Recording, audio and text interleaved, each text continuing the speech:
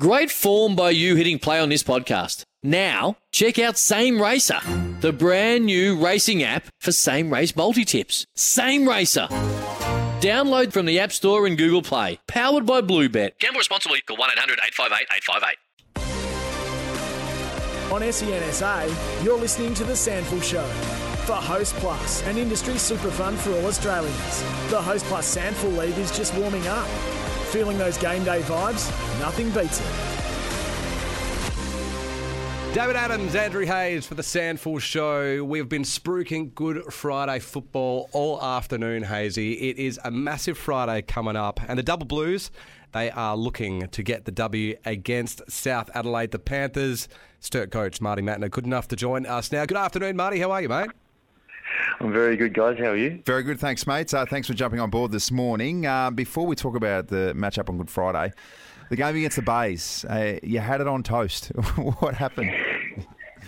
It was an interesting game. It was some real momentum swings. They started really well in the first quarter and jumped us a bit, and we got some momentum back. I think we kicked 8 goals in a row, and then the flip happened, and then they kicked a few in a row, and then we had our opportunities, I think, in that last period. I think we got 1 goal back. But we couldn't get that 2 or 3 goals to get some control back in the game. And they're a good side, and we couldn't quite hang on at the end. And it was a bit frustrating. I think it was one of those games where have control of the game, but then to sort of lose that and then not be able to get it back was frustrating from both the coaching and a playing point of view. And we reviewed it on Monday, but there was some real positives to come out of it as well. What do you put the momentum swings down to, Marty? Because on either side of the half, you strung 8 goals together and looked to really have the game in your hand. Yeah, it's a combination of a few things. I think it's the 6-6-6 is an interesting run at centre bounce. Like, as soon as you lose the centre bounce and you get it going forward, it's hard to sort of stop the momentum of teams there. So there was that. I mean, Glenelg were a quality side. Their midfield was, they got Snook coming in, and their forward line is really good as well. So we didn't capitalise it, I think, when we had our opportunities. I think we had the last 3 shots of the game, and we also had a couple shots in the end of the third quarter and didn't capitalise on that. So, it's just, I guess, a learning experience for our group. But like I said, the second quarter and the start of the third was a real positive for us. Their midfield was very good, Marty, but so was yours. James Battersby got a heap of it. And Paddy Wilson, it seems like he's pretty much back. 24 disposals, a couple of goals. Is he back to his best, or does he still have a couple of gears to get to because he's coming off a pretty solid injury? I hope he's got a couple more gears. No, I think he's he's starting to show what he can do. And we talked and we discussed about his role this year, and it's probably with the midfield. Hopefully, we've got a bit more midfield depth now with Lewis and Tearley and Manny Liddy as well on the weekend. That he can start to push forward and kick some goals and impact there as well. So, which has been pleasing for him throughout trials and the season so far, that he's been able to do that and just add another dimension to his game. Where Glenelg took you to task on the weekend was in the clearances. You dominated in round 1 against the Bloods, but things were a little bit more difficult on the weekend. Yeah, it was, like I said, it's hard in the 6-6-6 at centre bounce. And I thought we were pretty good in the first half. I think we were, plus 5 or 6 at clearances in the first half. But again, it's one of those things we didn't quite get right in that third quarter and the last quarter. And it can hurt you. But, I guess something from our group, we had, like I said, Manny Liddy and Joel Tearley, some younger players in there, Josh Shute. It's a good learning experience for these guys. And like I said, we reviewed on Monday and we went through some things, and something that they can definitely get better at, and something that we need as a group get better at as well. And, Marty, in the SANFL, do teams do a flat-out tag anymore in the middle? We normally don't.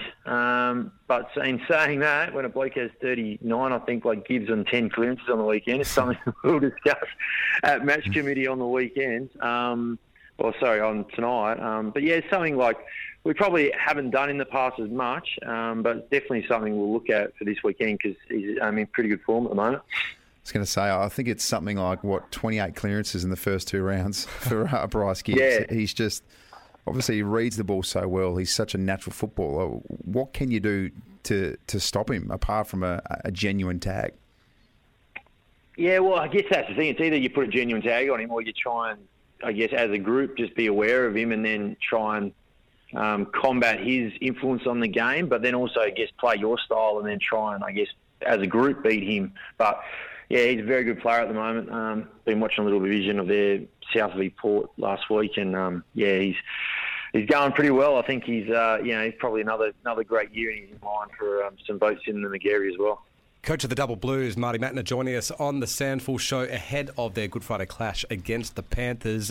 Bryce Gibbs, obviously one of the headline acts for South, but Jai Menzies also in some great form, kicked 6 on the weekend. What can you do to quell his influence? Yeah, he's in very good form. I think he kicked another few in the first game as well. So, we got Rory Illman, who's been playing some really good footy as a shutdown, small defender. So he's going his hands full this week. But it's sort of like we discussed, if you can stop it through the midfield, that helps the defenders being able to beat their opponent. So, and something we've been pretty good at. We probably didn't get that quite right in the second up against Glenelg, but something that, definitely we sort of try to, I guess, that defence and pressure through the midfield is really important for our group. It was a bit quiet on the weekend. Casey Voss, Marty, with 19 disposals, but round one against West Adelaide, he absolutely tore it up. I love the way that he's got a bit of a freedom to do or let his offensive game shine in the backline, along with Will Coombs. They're two blokes who seem to read the ball really well. Yeah, they do. And, Will's come a long way in the last few years. He was sort of in and out of the side, I reckon, 3 or 4 years ago. But now the last 2 years, I think he's really cemented his spot and become a really good defender in the competition. And then, Casey's just... I enjoy coaching Casey. He's sort of, like I've always said, he's a very smart footballer, and he's one of these players you sort of just give him a license and give him a couple little points that you want him to do, but the rest of it's just he makes up and does how he wants, and he's very good at that. But he also is very good at the team structure stuff and plays to the way we want to play. But very smart footballer and a great one to have on your side, and a great one as a coach to be involved with. Marty, plenty of Sturt fans, they still have in their head the premierships of the 2016 and 2017 era. How do you feel now that you're back at the club, that the squad right now is building? Do you feel like success is on the horizon? Yeah, I do. We've had a few chats about the group that we've got currently right now. And I think last year was, there was a couple of things we tried to achieve last year, and that was get some games in, some younger guys, and get some belief back within the group that, we are good enough to contend and hopefully play finals. We didn't quite get there last year, but this year, I think the group now believe that we are good enough, and it sort of showed on the weekend. I think Glenelg are going to be a very good side. I think they're going to easily play finals, and I think they'll finish in the top 2 or 3. So, to just go down to them, even though it's frustrating and disappointing, there's still some real positives from our group in terms of where we're going. This week's a really big game for us. 1-1. Hopefully, we can get a win and keep pressure on hopefully playing finals and finishing that top 3, which is what we want to do. Marty, from your eyes, where's the SANFL at in terms of standard now? Obviously, it's the biggest test that any state league could have, and that is a pandemic for the last sort of couple of years with salary cap and all those types of things. But the standard of the football now, comparable to some of the other seasons where you've been coaching? I think it's nearly as good. I definitely think the salary cap has definitely affected it a little bit. It's probably more, I think, been able to get some bigger names. I think there's still some good players running around, but probably just those extra 2 or 3 better players you can get in your team with a higher salary cap. So I think the big next step is going to be trying to get that salary cap back up higher. What that is, I don't really know, but I think it might never go back to the same, but hopefully it starts pushing back up, and then we can start getting players, better players back in the competition. And also, I guess the other part of it is retaining the players you've got as well. Because, someone like Casey Voss, as he gets better and better, you want to, pay him what his value and worth is. But that's going to be the other important thing, I think, is paying players what they're worth if they keep getting better. Well, a strong Sturt is definitely a backbone of a strong SANFL. So we're wishing you all the best for the season ahead, and particularly for your Good Friday clash against the Panthers. Marty MATTNER, thanks so much for joining us, mate. No, thanks, guys. Thanks for having me on.